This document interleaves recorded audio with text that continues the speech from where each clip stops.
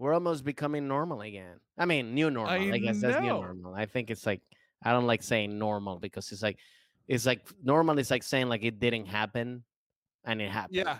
You have to know Yeah. that it happened. So Yeah, we're getting back to like we're gonna be able to be welcome to Standby, everybody. By the way, listening, and yeah, no, we're excited because eventually you and I will be in the same room again. We can feel it. yes, I mean, It's well, coming, isn't it, buddy? it's yeah, it's hopefully it's gonna be in a nice cool studio. We're working on that, so everybody Yeah, stay tuned with that. Yeah, because eventually we'll be doing our having inviting the guests there that the guests that we can get that live here, and yeah, obviously if we get like guests that are traveling or in another city, we'll do it this way as well. But we're yeah. gonna combine. But it's just gonna be nice to not always have to worry about the delay Yes, with each other, yeah, yeah, yeah. especially like triangulating a conversation too. But So yeah, because it'll be great. sometimes it's like you're like, is this? Did they hear me or like? Or you sometimes the Yeah, connection works great. Sometimes with me, like it goes in and out. yeah. Like sometimes the connection is great one time and then it And doesn't. So I don't know. Yeah, no, it's and the first sign that's come back to normal is that I actually went to an actual movie. I went Okay, to I went to Universal. They've opened up Universal Studios like City Walk like in the city walk. area. Oh, okay. Yeah, and I went and saw that horror movie, Chris Rock. I saw Chris Rock, one of my favorite Wait. comedians, performing. Chris Rock was in a movie. Is in a Chris movie. Rock, I mean, Chris. obviously, I know he's in a movie, but like, which one? Yeah, he's in the new like it's called Spiral, but it's like a Saw. It's like Saw. It's in the family of Oh, got it. How was it? yeah. Good.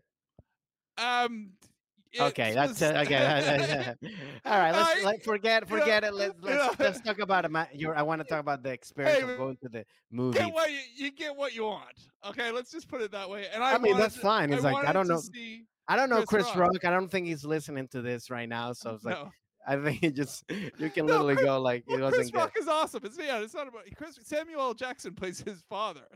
Okay. So it's two great actors and a comedian, a great fantastic comedian who you wouldn't conceive of that. It's a natural step. I thought it was you get your entertainment value. Let's put it that way. All But I right. will say this: there's I no feel like you nothing. want to be in the second in the sequel, and that's why you keep doing this. It's like, no, it's a great movie. I didn't anyway. But it's life is relatively normal. They made an announcement before the movie though, before the lights went down. They go, "You must keep your masks on during the movie." Which So I mean, did I people looked at do Clarence that? Smith, I was like, no, Yeah. I looked down each aisle and I was like, no, I don't see anybody who's Was gonna it keep their packed? What was mask the on. capacity? I would say it was probably about 30%. Oh, It okay. wasn't it So do they wasn't make you? packed or Do they anything have like that. blocked seats like blocked off and stuff like that? Like, I think maybe they just nothing was blocked off, but I think maybe they would only sell certain seats oh, so that to got make it. sure and then just insist that people sit in their assigned seats, and then and they say wear masks. And if outside the theater too, they wouldn't let us linger in our own area. There's Yeah. no seats, or so it was very bare What about bones. popcorn and stuff? Popcorn was Popcorn being is sold, okay. but bars weren't open. There's no bars open. There's even the bar in the cafe. So because I met with my But you friends can't early, drink, but you can eat popcorn. What about like soda yeah, and stuff? you can get soda. Yes. Oh, you mean like actual drinking? Yeah. I mean the actual bar. Yeah, But like you the drink bar. beer Yeah. when you go to see a movie? Well, if you're meeting people at 7 o'clock for an 8:30 movie and you got Oh, an hour, okay. usually you have a couple of beers, you have a Yeah, chat in the bar, and then you get your popcorn and go, yes, that would be a yeah. yes thing. And that's not happening now. And there's no, so there was no, and then all the bars at the City Walk too, it was like a 2 hour wait. So none of us could wait that long anyway. And Wow. their bars aren't open either. So they Yeah. only have certain tables. So yeah, so it was a And did bit. you go by yourself or was this a date or what? Okay, I keep saying friends. I've been saying with friends for the last couple, but Yeah, I don't know. I was on a date. Yeah, Oh I'll tell. man, too bad we can talk about it. We have to talk about it later. Yeah, I'll tell you Ah, about it that's later. I'll why tell I you was about it like, because for now we have a very important interview to get to. A very important guest. yes, very very excited. I mean, I was like when you told me, I was very excited because I'm a very huge fan of him. Because of he's been on the show Veep. He was a regular there. He's also been on the Goldbergs, and he's in a new show that just got renewed on HBO Max called Made for Love. So check it out. Yeah, And yeah, I was very very excited to have this guest in the Dan podcast. Bakkedahl, everybody, is joining us. So why waste any more time? Let's get to the. Yeah, and it was fun. It was great talking He, to him. He had so much. he I was mean, fantastic. I love he it. had, Even early on, can I just where early on he tells a story, and I love it when a guest tells a story and then says to us, guys, I've never told that to anybody before. yeah, We're on a roll for that. So that was really fun. So that is, which is good. I think people trust us. Yeah. So like that's great. And also he had like also like very cool stories about like working in the industry, then how he became who he is, all his experiences. And I didn't know he travels so much, which was so interesting to hear. Like that was such a break. And he gave us and so he gave us some great advice too on travel. So please check it out. We're not gonna waste any more time. So just here we go. make this episode. Bye. Dan Bakkedahl, everybody.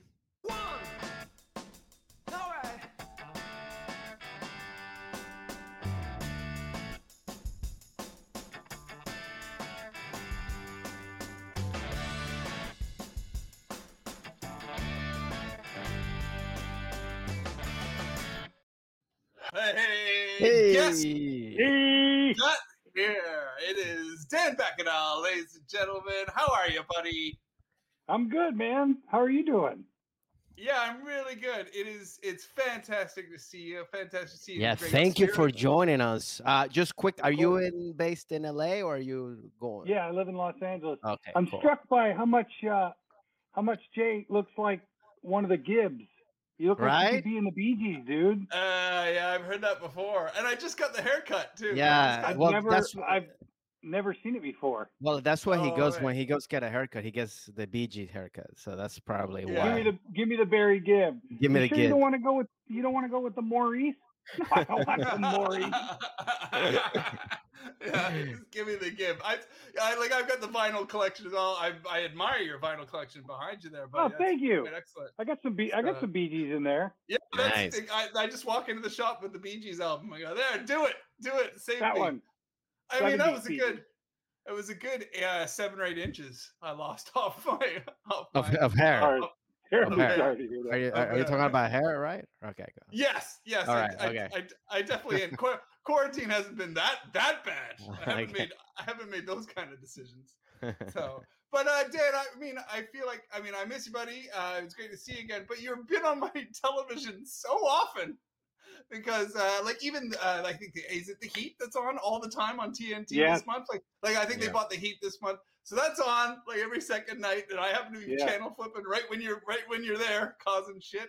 And so yeah, you're always on our screens. I assume you've still been busy even in the time of quarantine. Well, there was that 9 months where nobody did anything, nobody was allowed to work or anything, and then as soon as that was done, we went back to finish up Made for Love, which was the HBO Max show that I did that actually just got picked up for a second season. So thank you to anyone who's watching that. Thank you. But yeah, we went back to finish that up, and I went back to do the Goldbergs because I do a recurring guest star on the Goldbergs. And so I went back and did both of those. Now I'm working on one of the American Crime Story shows, but I'm not allowed to say anything because, of course, because it's always like Yeah, but they're based on real life, so any story points could just be looked up on Wikipedia anyway. But whatever, I'll do what they say. Nice. Right. Now, is that extra exciting for you to step because you're a comedic, you're the man comedically now to stretch your acting chops to do serious stuff. Do you enjoy doing that, stepping out of the comedy world and going? Yeah, I think I've always tried to approach it as the same animal, no matter what it was, whether it was comedic or dramatic. I was always approaching it like, well, is the person pissed off? Well, then you're pissed, whether it's comedy or drama, play it as angry as possible. And if it's a comedy, it's going to be funny. And if it's a drama, it's going to be dramatic. Right. But do you make an adjustment by the angriness of if it's a comedy or a drama, or do you just play the same? No, I mean, like Veep is probably the most angry I've ever been on camera. And it's a comedy, and people hilarious. Are like, that character is hilarious. I'm like, if you say so, I'm just letting out my anger in those moments. Wow, that's awesome. Because I'm excited to take a quick trip down memory lane because you were one of the first. I'm gonna say I think this is gonna be an oversimplification, but you, my friend, are one of the first Americans I met because I was basically fresh off the plane. I had come from Britain, fresh off the plane, and I took basically the taxi to the set of Legit, where you were starring with my good friend Jim Jeffries and DJ Qualls, and so that's how I met you. I was fresh off the plane. I was like, "How you doing?" You guys, that show and that experience right away. That was like a playground for you guys. Yeah. Like you guys were having so much. I couldn't believe what I had walked into. I thought it was going to be all serious. I had just flown all the way across the ocean. I was like, "Oh God, I don't think I should be on a TV like set right now, all serious and quiet, please, and action and all this." And I show up, and I swear to God, you guys were just farting around and fooling around and having a laugh. And then when the cameras were on, you were riffing. I don't know if you semi stayed on script and just crushing it. Yeah. With comedic moments on camera all the time. Jim. It's Jim. That's why. I mean, I think we both have a real love for Jim, and to me, that was the first time I ever met him, was working on that show. So all I knew was, here's this guy who's in charge of the show. You better behave yourself. Next thing I know, he's calling me spoon face and flicking me in the balls. And I went, okay, we're going to be okay. Yeah, that's the level we're working with. This is going to be just fine. I mean, I think that's going to be perfect when you get, you guys, because you all had serious chemistry. I couldn't believe what I got to watch. Well, I mean, that's how he is. If you're in, you're in. And if you're out, you're not playing anyway. Like that's how Jim is. So if you're in the game, you're in. So I mean, we were made to feel welcome and part of the team immediately. Yeah. Oh man, that's amazing. And of course, and then you came and worked on the Jim Jeffries show with us. So your resume is one to be totally admired, and we really appreciate you. Yeah, we really appreciate it's a resume full of Jim. Yeah, to hang over with us. And so I mentioned just before we went on air, I said I realized myself I only learned about the Florida Man, right? How you guys all have these memes in America. I think the rest of the world knows about them now, but I've learned about the Florida Man since I moved here. And I did mention to you because I knew that you defined it before we came on air, because I actually said, it came out of my mouth. I said, "Now you're a Florida man. Do you consider yourself a?" And then you quickly went, "Well, I'm from Florida." I'm from Florida, but back in my drinking days, I was certainly a Florida man. Florida man arrested for. I'll tell you this quick story. We were at a place called Margarita y Amigas in Stuart, Florida, which is my hometown. Where is Stuart? And is that close to? It's like north of Palm Beach. Okay. Yeah, Martin County, and I got lit, and the manager was kind of tired of our noise, and I went, "Pardon me, sir," and I placed my ass on his leg, and I went, and I cut a fart right on his leg, and he went, "That's it," and he called the cops, and the cops showed up, and I almost got arrested. I got a citation because I talked my way out of it by saying, "Come on, I farted on the guy." But that was a Florida man. The Florida man arrested for farting on Margarita y Amiga's manager. That's hilarious. It's funny that he's like, that was his last straw. He's like, all right, okay, no farting on the management. It says on the sign right here. It is pretty disgusting. Yeah. When you think about it. I mean, it's not my proudest moment. This is the first time I've ever said this in public, so thanks for dragging that out. But it is probably my most. But you were young, right? You were like, I was in my early 30s. Okay. That's a perfect excuse. Yes, I was young. I was younger then. I mean, we're automatically younger then, but yep. Sure, let's use that as an excuse. I mean, hey, at the start of this podcast, we were younger. We were all younger when we met. Yeah. But it works. I mean, so that's really exciting because being in Florida for that amount of time, and then I am aware that then you made the move to Chicago. So that's how much I know about your early career. I'm not sure if Florida influenced you as much as obviously going to Chicago, and starting doing improv there, right? That's your big like that's your greatest influence in the comedy influence, is it, when you moved to Yeah, Chicago? for sure. Because I think I went to Florida State and I loved it. I had a great time, but really I was there to watch football and drink and Yeah. eat Right. mushrooms. There were a lot of Sport mushrooms that grew in unmanager. the fields there, and that was kind of what I was all about, you know. Yeah, and And, but hang when I out with But you the were other doing Florida mushrooms men. back then, so man, you're like with the pioneers because now it's like yeah, been popular. So like we were you like knew it back then. yeah, we were mushroom pioneers. But and then when I got to Chicago and I found the Improv Olympic, which later became the IO and is now Mhm. defunct, and the Second City, I kind of found my crowd. You know, I found the group that I could fit in with. Improvisers just kind of worked. It worked for me because it was that marriage of theater with comedy with right now. And I was terrified of stand up. So that's the reason I never even tried. And I'm glad I didn't really put any effort into stand up because I think I would have failed and perhaps gone home with my tail between my legs and maybe I wouldn't be where I am. But with improv, I found out real quick that all you had to do is kind of be real in the moment and people would appreciate it. Hmm. Right That's funny. on. I had that different. I started with improv and moved to LA to do improv at the Groundlings, and I didn't find that like group of people. Like I think everybody, Yeah. and for me, then that's what led me to do stand up. Because then I was like, because I think if I would have find that group of people, I would have stayed doing improv and not stand up. So I it was a think little different. that's the Chicago attitude too, Mm, though, is that it's a pub mentality. You know, it's we all go to the club together, we watch each other's show. Maybe this person mm, backs out and they don't show up, I get to sit in or something. And then afterwards we're all going out for beers. uh, So there was a very pub mentality in Chicago. So there was a real, very blue collar city. And I love it. I think it's my favorite city in the U.S. for sure. And I would have stayed forever if it weren't for the vision of bigger and better things, show business wise. Right. Okay. So there is, you do start to see a bit of a ceiling in Chicago, because I mean it's such a improv hub that I'm like, Yeah. what is, like, you hear so much about all, like, other than New York. I mean, it's a stronger improv hub than LA even, isn't it? Yeah.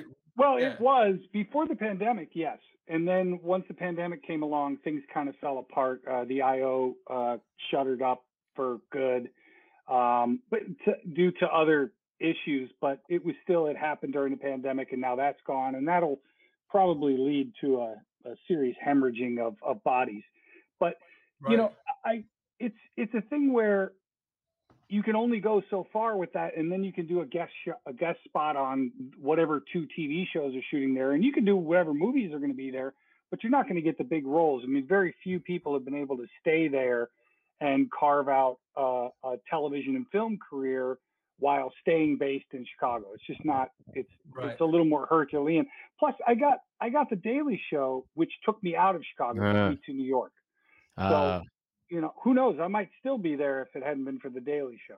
So the Daily Show Right. was the big gig that you got that made you move then to New York. Yeah, they came through and they auditioned a bunch of people at. They auditioned a lot of the local stand-ups, a lot of the local comics, and a lot of the local improvisers and sketch comedians and actors at the different theaters. And I got put in one of those barrels, and Right I don't on. know. They picked me. They didn't like me once I got there, but they picked me. But that happens, doesn't it? That seems to be the It's story of because my life. you were What? sticking out of the barrel. You were so big. You were sticking out of the Yeah, barrel. They're that's like, what it let's was. take That's what it that was. one. Then they went, oh, wait a minute. Yeah. Oh, shit. God. And before we carry on with that, I'm just curious. One other thing is, Francisco and I we love to talk about like the decisions that we made earlier in our careers and stuff. And like as Francisco said, moving here for improv, but then going into stand up, individually. I moved to Britain on my own. When you did make the move and you knew you wanted to go into improv and stuff, were you doing it with any friends or anything, or did you just kind of go, no, I'm just going to go do this because either I'm going to fail on my own in front of strangers, or did you go with friends? Like, we're going to form a troupe and we're going to. No, I went by myself. I mean, I moved to Chicago with a girlfriend, and she dumped me 4 months after we got there. Wow. And so I didn't Dude, the only people I knew were her friends. That happened exactly to me. Like I moved here, and then my girlfriend dumped me like for, and I never Oh, been depressed in my Yeah. life, and I feel I remember being in a studio apartment. It was like a Saturday. It was all dark, yes. just sleeping like this, and I'm like, what is going on? I used to promote parties in DC, and I was like, what is this? It What was have I so done? depressed, and the Yeah. thing was like I felt it was like I feel like it was because she's surprised. I was gonna break up with her in my plan. I was like, oh, and then Ah, she oh, jumped the gun, and I she was like, beat you to Ah, it, buddy. yeah, yeah, yeah. Oh man, she no, beat you to it. I came with her, and when she dumped me, that was it. All of her friends went with her, and I had nobody. Oh, But I was doing theater, and I was doing a play at the time with Nick Offerman and mm, a whole bunch of other great Chicago people. But Nick, of course, people know. And we were doing this great play called the Kentucky Cycle, and it was a 2-night play. It was 7 hours long, and I made a bunch of friends in that cast, real friends. And a couple of them were like, "Why aren't you doing improv? You should be doing improv because that's Chicago, right?" And I said, "Well, and I came here for that, but I'm kind of afraid to do it." And they were like, "Oh, just go do it already." So I went and I started doing it. And next thing I knew, I was kind of like rising through the ranks pretty quickly. nice. Oh, It's that's funny very how cool. people like how sometimes we need that little push. I always feel like that's Oh, like yeah. life telling you, like, hey, do this, and like we don't realize Oh, until yeah. somebody tell us, and it's like, yeah, Yeah. why not? So that's Oh, that's a yeah. cool thing to feel. I'm a very big believer on that, so I like hearing those things because it's always somebody telling you like, you're like, yeah, okay, fine, I'll do it, and then all of a sudden it's like, oh yeah, I'm good at this. Yeah, Yeah. and I think it also can coincide with having our hearts broken because sometimes we feel there's nothing left to lose. Yeah. Fuck it, Well, yeah, fuck it it. was My like, heart's broken. I can die in front of these people. I don't mind. if someone had told me to go down to the stockyards, I'd have been like, "Okay, I'll go, Yeah, I'll let's go do it. cut cows open. I don't, whatever. You got it. Just give me a direction. I'm in." Yeah, Good luck yeah. you didn't have your own friends with butchers or something like, I've been Right. like, Exactly. hey, I got a couple of cows. Like, all right, that's great. So then you moved to New York, and then New York. How long were you there in New York? I Uh, was just there for 2 years. I had a 2-year contract with the Daily Show, and it just almost immediately out of the bag, it was like, this isn't a good fit. I'm not political. I had no guts to write anything back then. I mm, pretty much the same thing, like I said about stand up, was like the reason I never really tried it. Well, the reason I had never tried it, period, full stop, was because I thought, but it's too hard. Look at how it makes me laugh. I can't possibly do that, so I'm not going to try. And I had the same approach to sketch comedy, and I had the same approach to the Daily Show. Rob Corddry is so funny because he's writing his own stuff. Stephen Colbert was so funny because he was writing his own stuff. I'm not going to be able to do that, so I'm not going to try. And mm. that, ultimately, it took me 10 years after the job was over to realize, oh, that's what happened. But that is what happened.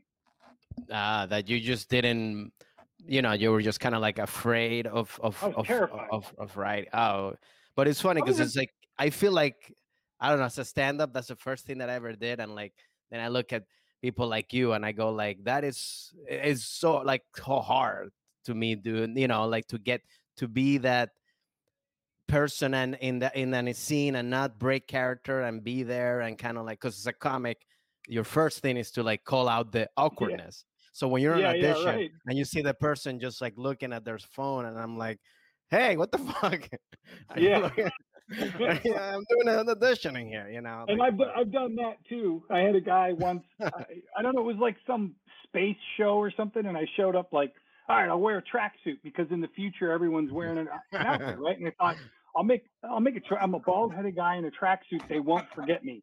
And this guy over here is like this, and I just did like this, boom, on the floor with my foot, and I went, hey. And he looked at me and I went, all right, man, let's do this, right? And I don't remember who it was. For all I know, it could have been, and that I was don't know what. Steven Spielberg. Yeah, exactly. Steven Spielberg. It doesn't, and I just Yeah. basically was like, I am not going to come in here all prepared and dressed in my best tracksuit and have you fall asleep on me. Like, so I've done it too. I have a Uh, feeling that's happened to you a few times because I think even the way you met Jim Yes. auditioning for legit. I mean, maybe I'll leave it to you to relay No, that story. it just, they told us, when we were going to audition for Legit, they said, now there's going to be some improv in the audition, so don't be afraid of that. And I said, I'm not. That's what I do. I improvised for drunk Cubs fans when the best they could get was like Kerry Wood throwing strikeouts and Sammy Sosa eating whatever it was he was eating to hit all those home runs. That was the highlight. So like I'm good. I'm not afraid of a tough crowd. But I didn't think that. I thought like Jim's going to improvise with me. I come in and he goes, "Hey, tonight," and he looked at the script, didn't look up at me, and I went, "Oh shit, this guy." That's okay. Sometimes you don't have the job when you walk in because they look at you and they go, "Oh, this." And then he did the scene with me, looking at his script the whole time. And when I was done, he was like, he and Peter O'Fallon, the showrunner, were like, "All right, that was great, thanks." And I left, and I was like, "These fucking guys, he never even fucking looks at me. He doesn't. They tell me they're going to improvise, and he never takes his eyes off the script. Fuck this Australian guy, man. This is bullshit." I was furious. I walked out to my car. I had a parking ticket. Oh, and I was like, "Oh!" And then I got a call like 2 days later. "Hey, you booked it." Wow. And I thought, how is that possible? The guy didn't even look at me. And when I met Jim and told him that, he's like, "Mate, because I've been improvising with other people, and it was throwing them. And so I just decided from then on I wasn't going to improvise in the audition. I was just going to read it exactly as it was on the page." And I mean, JJ, like, and Francisco, I don't know how well you know Jim, but like, that's the thing. Like the image of Jim is like, oh, this tough fucking Australian guy. But ultimately, there's a really, really sweet person in there. And that was him going, "I don't want to mess up your opportunity. So I'm not going to do it. I'm just going to look at the thing." And then I realized, oh man. Then he bought me lunch. So we're even.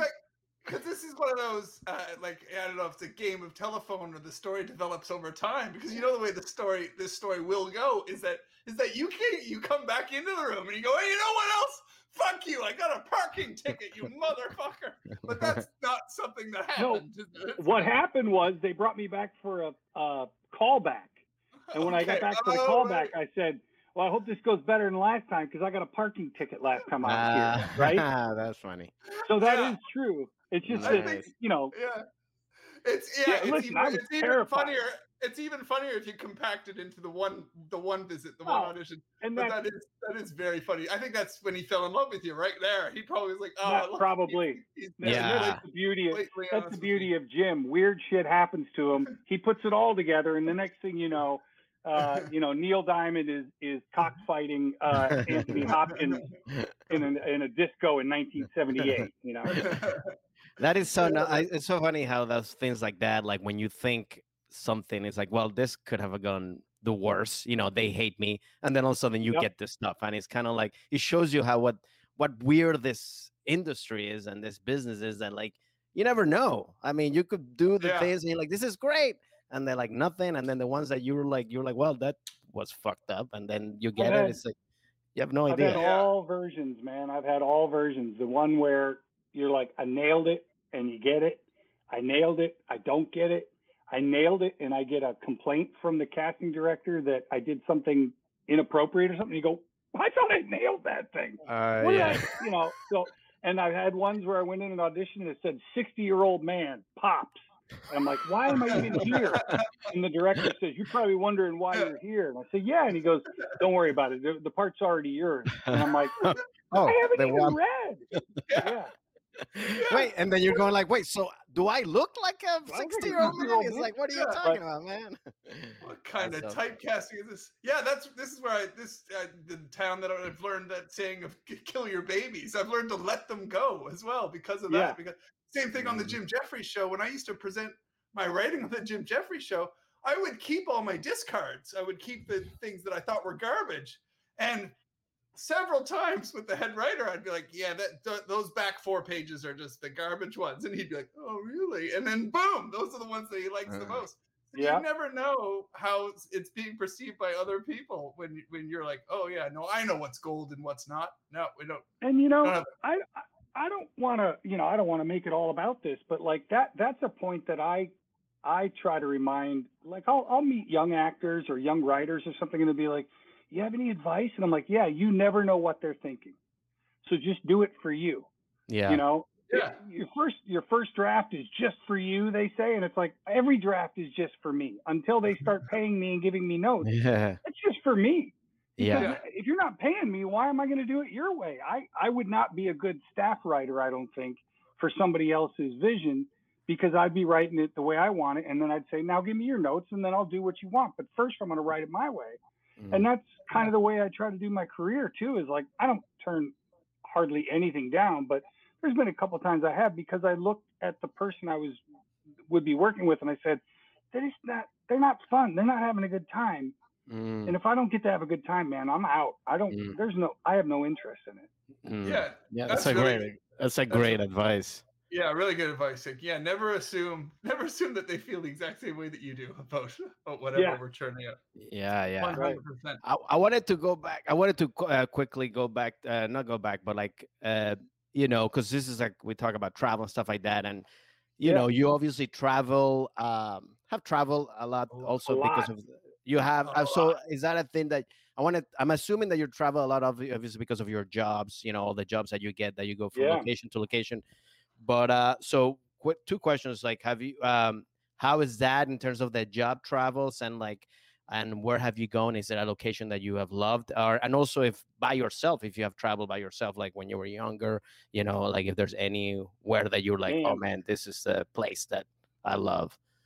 Seems like every job I get winds up having a travel element to it. So since being an actor, my first job was as a repertory theater company, and we left Rockport, Texas, which is down by Corpus Christi, and we drove all the way up to Maine, all the way out to Oregon, all the way down to San Diego, all the way down to Miami, and everything in between for 10 months. Got in a van with a suitcase and came back 10 months later. Wow. So there's that kind of travel. And then in Chicago, I worked for the Second City Touring Company.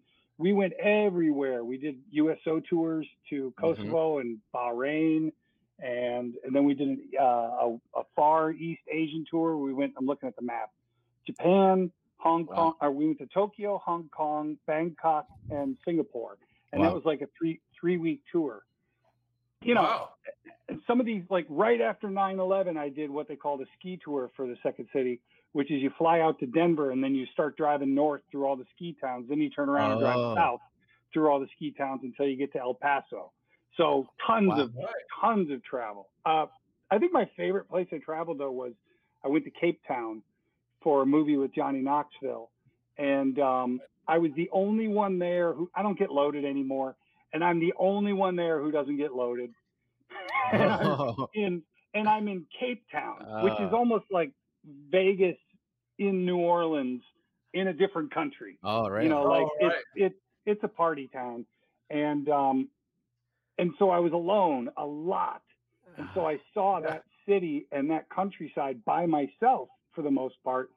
And I found out that I can do that, which was kind of cool. Nice. Because I was so accustomed to traveling with an ensemble, both in that repertory theater and with the Second City, and also with the Daily Show, come to think of it, we traveled a ton as correspondents. You'd fly out, but you'd fly out with a field producer. So you'd be joined at the hip with someone that's writing and producing the piece with you. But on this film, I was alone 90% of the time. And I'd be like, well, I'm going to climb that hill today. Oh, wow. And people, and they go, sir, it's not safe to go up there by yourself. And I was like, well, I don't have a fucking option, Mark. I'm not drinking. I'm not drinking, man. So give me this, bro. No, that's very stand-up. I mean, that's like literally, that's like what we do as stand-ups. You're by yourself, and you're like, well, I guess I'll go by myself and climb this thing, and then so it's very that's a very stand-up way of traveling. Because everyone's drinking, like, oh, you got it. I was just gonna say, drinking kills a lot of time. It's of course. It's a big void to fill once you go. Dude, that used to occupy so much time. It was, that was my there. day. I was in Cape Town 6 weeks, and I worked 12 days.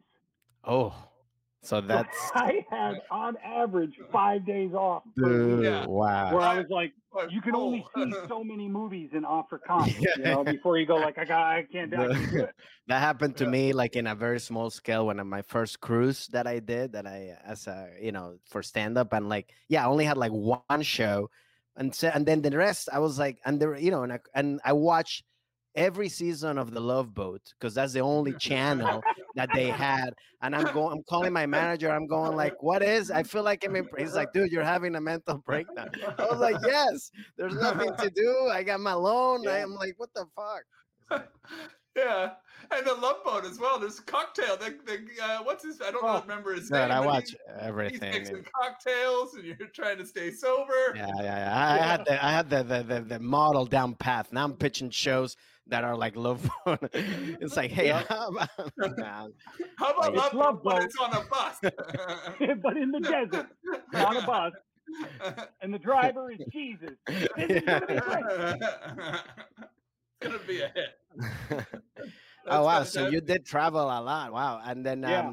it's and then well, besides when you visit Cape Town and went all over, any hobbies or things that you also that when you're on the road, either in set or something, but is there Yeah. something that you like to do, like go to a favorite coffee place or a favorite restaurant or Yeah, something like like something that? on top of going for these hikes and stuff like that. Like, are you a Yeah, sportsman like or anything like that? Yeah, like in Cape Town, for instance, I said like you got to get us into a rugby match. I want to Yeah. go see a live rugby match in a place where it actually matters, where people in a full stadium. And I went and saw a rugby match. I go to every record store I can find. I don't really Mm. buy stuff because it sucks to To try to carry. travel back with them. But Yeah. I love to go in Right. and look.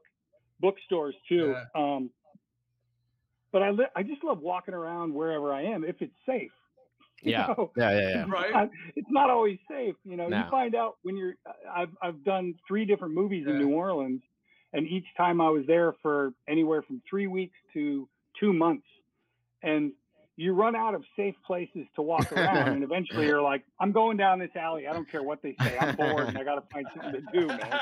But live music too, man. Live music takes up Yeah. a lot of time. If you got the nights off, I like to go see a local music That's scene, nice. whatever they've got.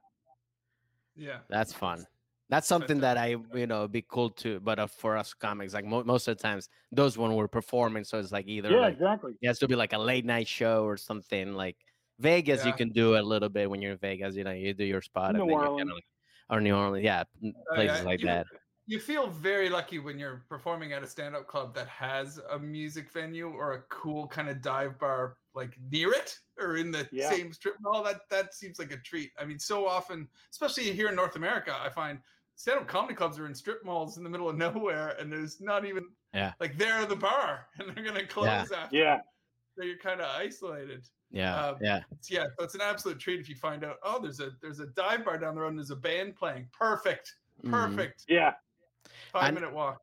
And I wanted to ask, when you travel, do you have any superstitious items or sentimental items that you bring with you?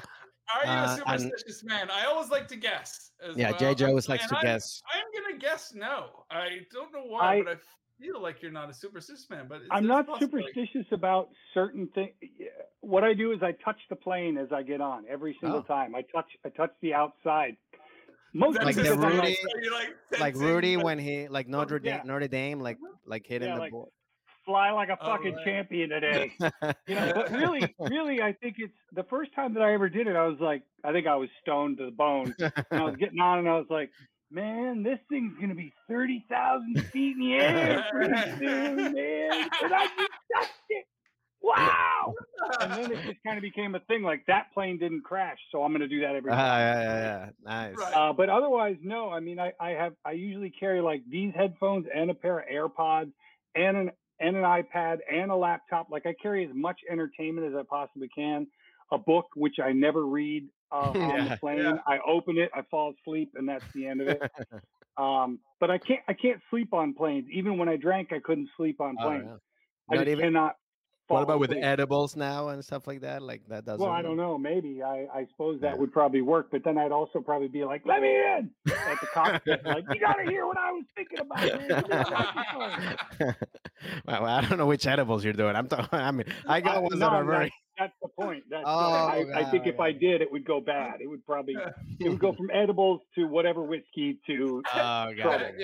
I started very late in the edibles game, so that's why I'm like very excited about it, because I started just doing it like 5 years ago. So I'm like, oh yeah, it's great, bro. You just could fall asleep. you eat a bunch of pretzels, and No. All I ever did was smoke it, and I used to have to travel with it in my pants, in my underwear band. Yeah. Because I was like, no one's going to pat down your actual cock and balls. So you just hang it over the lip of your underwear band. And nowadays, they don't even give a shit. Yeah, now it's like whatever. Yeah, it's like now it's like it doesn't. Now it's ever. You can just buy it anywhere. Well, now you're buying these. I buy edible candies, and they can just go in a bag of candy. It looks like you just bought it at the store. So as long as you know that the gummy bears are the marijuana, and then all the other ones, all the other types, jelly babies and stuff are not, then But it's you can still have too many at 20,000 feet. Yes, I think so. Start sweating out. But I feel that way too. I've never felt comfortable enough to sleep on a plane, even if I'm in first class or anything like that. I just think even in luxury, if you're over 6'1", it's just a pain in the ass. Last time I flew international for a job, they flew us first class, and I said to the lady, I said, "I'm sorry, excuse me, do you have any longer beds?" And she said, "Sir, this is the same bed everyone has." And I was like, "I'm not going to sleep." And she kind of was like, "Well, that sounds like your problem." And I said, "Okay." And then it was like, ding, ding, every 40 minutes. Like, "You got any more of those cookies or a magazine or something?" Like a 16-hour flight. I'm going out of my mind. Oh man. Yeah. Did you guys hear this? This was on the news this weekend. Actually, they haven't readjusted the airlines what they think the weight of a human man and a human woman is since like the 60s for flying. So they have. So I don't know if you guys know this. So this just happened on the weekend. They pointed out that like a human man is listed at like 190, and a human woman is like 160, and they've been using that math since the 60s. They haven't adjusted it to all these 240-pound, 250-pound human beings Fuck, that are getting on more planes than that. now. Shit, I'm 220, and I don't even look fat. Exactly. I mean, have you seen? I stood up. Have you seen a Spirit flight? That's like, I think the average is like the Spirit is 220 in that is all those flights. The Spirit. I mean, I don't think. I don't know if I flew, but like I mean, because to me that's always such a pyramid scheme. It's kind of like, the ticket is $30, and then as you get there, it's like, well, if you want to sit, that's $20.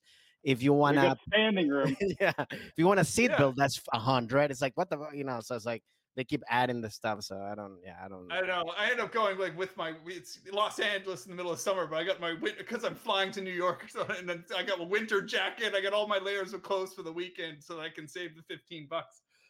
I'll tell you how I saw it, because it was a story about Dave Bautista, wrestler turned actor. Right, yeah.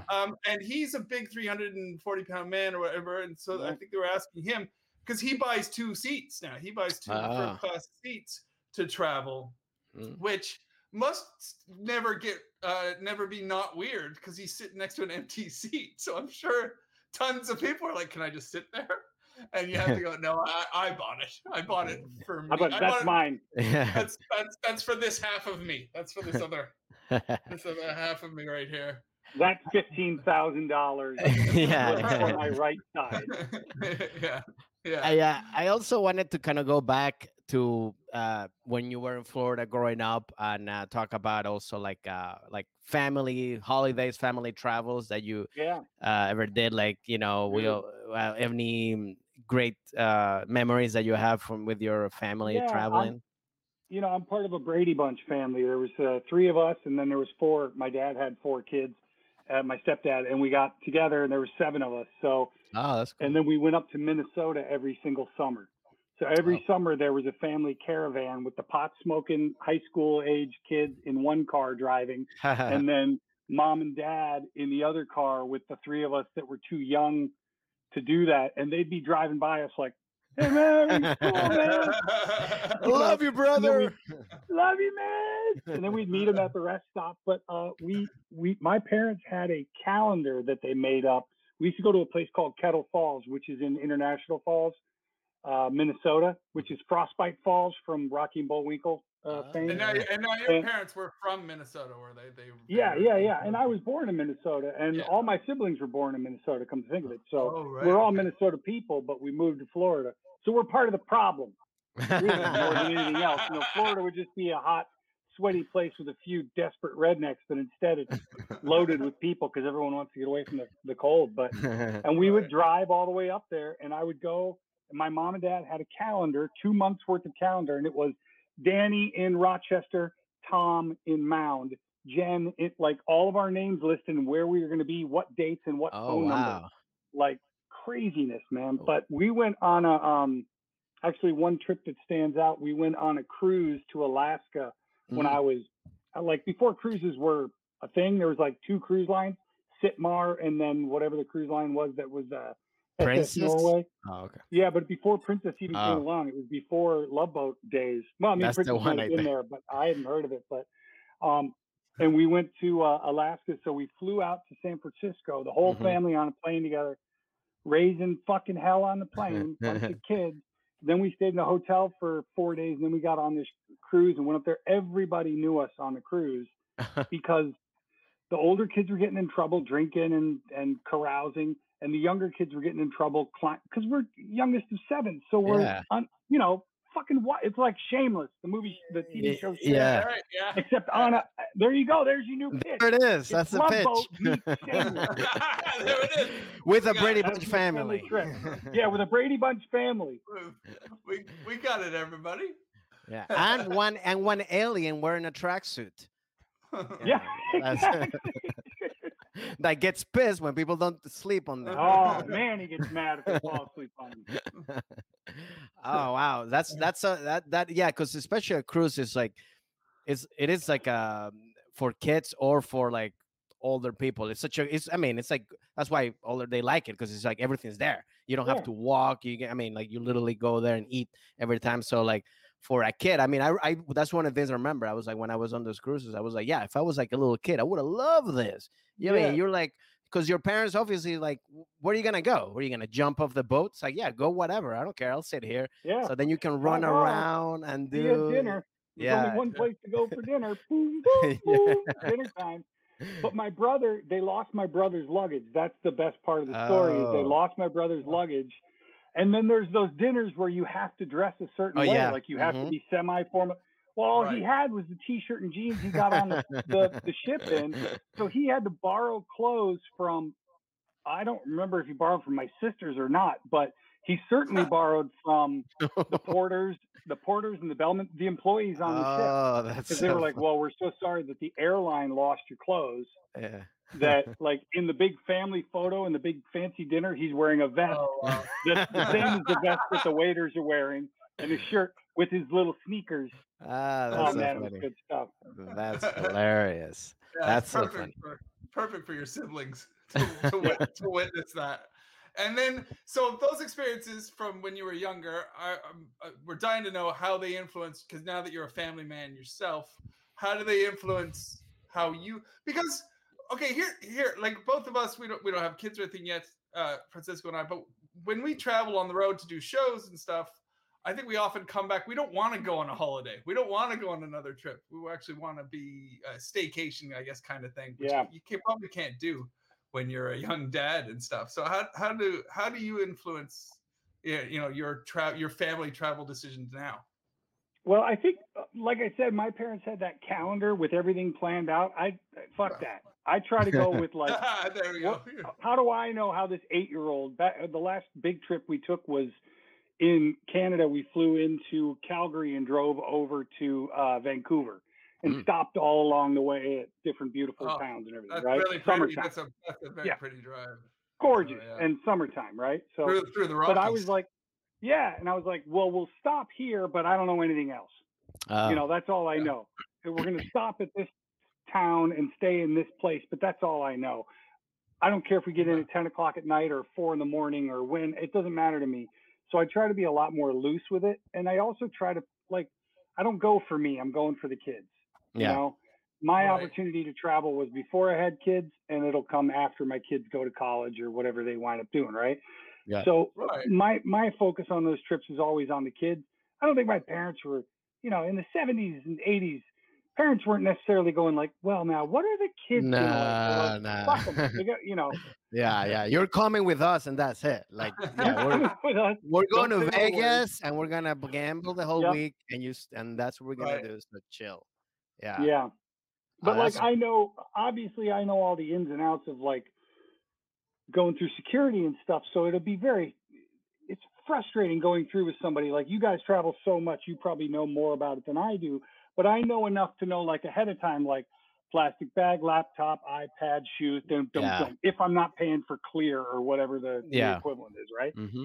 And with them, they're like, well, wait now, does he have to take his hat off? I said, go, just go. Because I know the guy behind me is going. Family. Come on, we were ready. Come on, maybe, because it's always like a business guy who travels, like George Clooney in that movie where he travels like every day, and he's going like, come on, I got this. And you're like, you could feel his stare going like, I'm like, bro, it's his first time traveling. I'm sorry.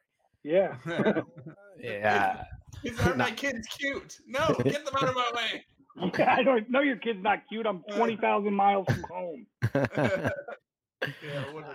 Oh man. And is there like a vacation that you're planning now because of all this after pandemic with that you want to go, or? Yeah, I want to. Can I just tell you, buddy? My heart did break a little bit because you're the first guest that we've had since. Well, I mean, we're 20 something episodes in, so we haven't been going long anyway. We're only a couple months in, but you were like, can we do it? Are we doing it in person? And I so wish the answer was yes. It just brought me to this crushing blow of reality of like, yeah, we have been doing these studio interviews for a while now. I can't wait. Yeah, I know, we're so close. And then so it was a little bit heartbreaking to go, yeah, no, we're doing it over Zoom. We would love it. Look, I mean, the beauty of this thing has been that we found out, holy shit, we can do this. Like, I don't know if you guys did any shows during the pandemic this, but comics could do stand-up shows on Zoom. Well, then I think just about anybody can do what they need to do, because that feedback from the audience is so crucial. I can't imagine how difficult that must be. It was bad. And Jay, the only reason I asked was I thought maybe, you never know. I did do one with my friend Joe for the Second City, and they had a big plastic thing in between. We had to get tested beforehand. We can't, like all that kind of shit. Yeah, well, we would have just trusted you. We don't have all that. Vaccinated? Are you vaccinated? Yeah, we're all vaccinated. Yeah. So it's like, all right, cool. But we're all vaccinated. So it's hopefully just a matter of time now. But it was exciting because you're the first person to ask, which made me go, oh yeah, we're almost there. That's how there. close we're so close. Yeah. So it's gonna be. I also wanted to go to because you travel so much nationally and internationally, especially internationally. Is there any? I wanted to ask: is there any customs or traditions that you liked when being outside of the country that you'd be like, oh, this would be a cool thing that if that would I bring back to America that Americans would do or something like that? Yeah, we went to Saudi Arabia for a USO tour.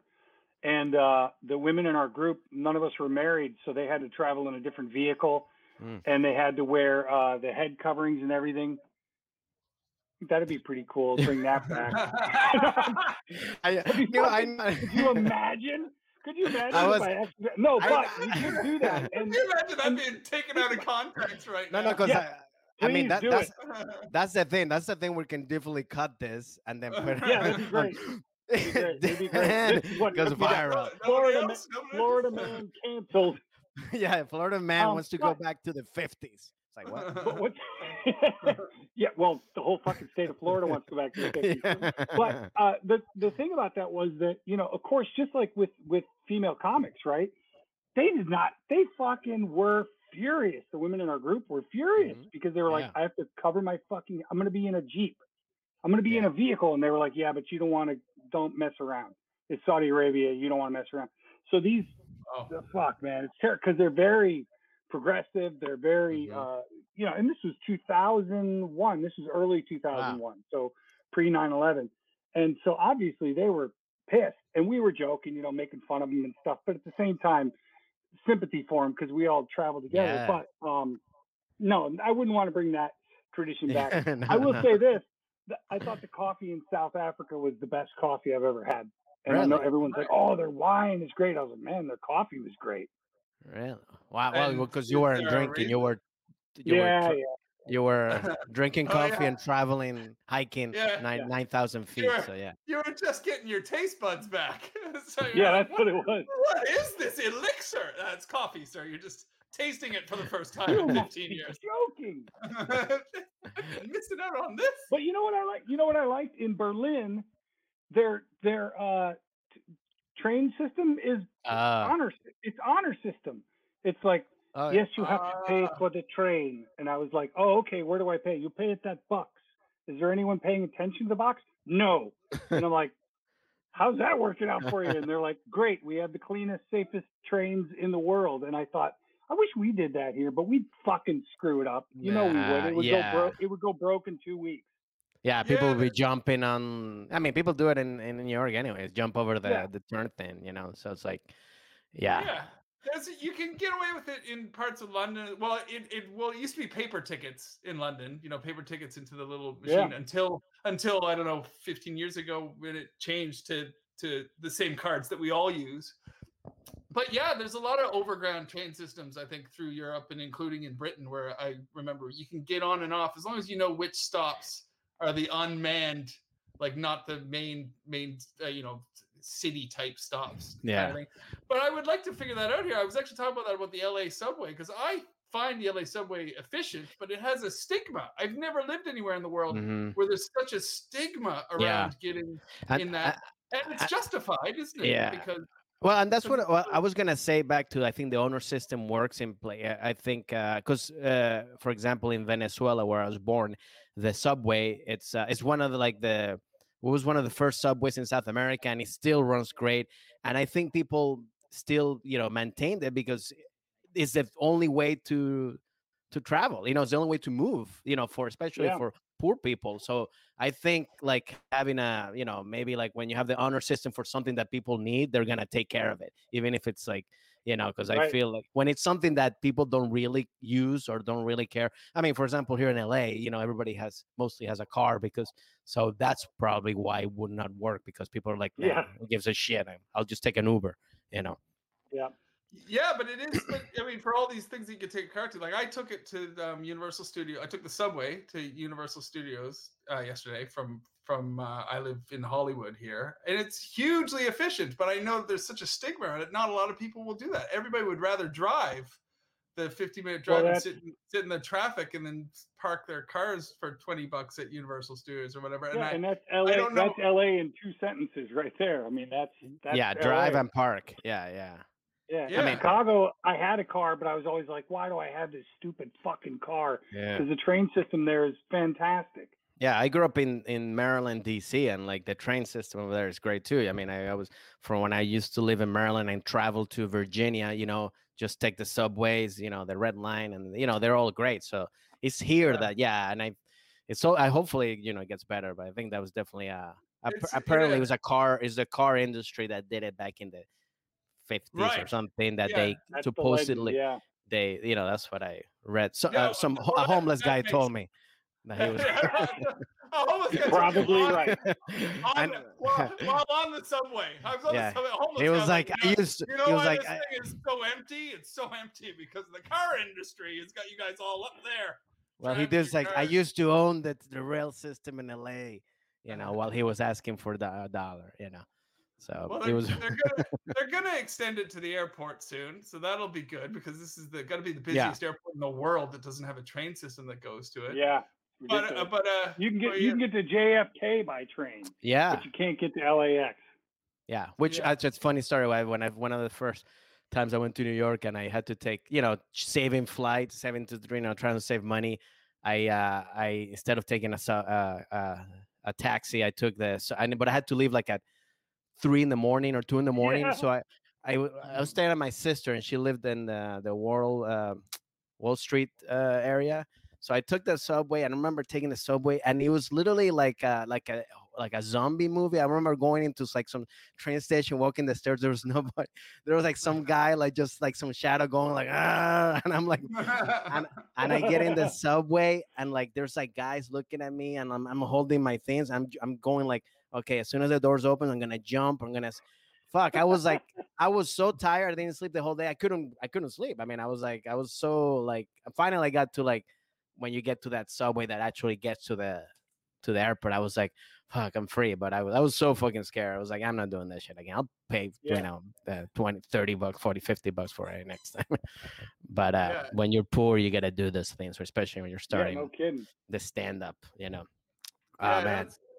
I'll tell you what else is it, because I took the subway down to Dodger Stadium the other day. I mean, it doesn't go to Dodger Stadium, but I got the closest stop and then walked up, which is very enjoyable. But you're walking through that huge parking lot, and I remember thinking, this is such an American stadium because it's got 5 miles of parking lot around it, and you wouldn't see it any Arsenal Football Club or any kind of stadiums in Europe and stuff. The parking lots are tiny. Like tiny in comparison, and the subway just comes right up to the stadium. So it's very an interesting difference in the culture, Yeah, no kidding. Yeah, buddy, you've been an amazing guest, of course, as we knew you would thanks, be. Man. We can't thank you enough for hanging. We rifled. There's no planning as well. We just rifled from topic to topic, and I think that's killer. I love it. So much fun. We always have, unless Francisco. I mean, I'll throw our general. Do the last. Yeah.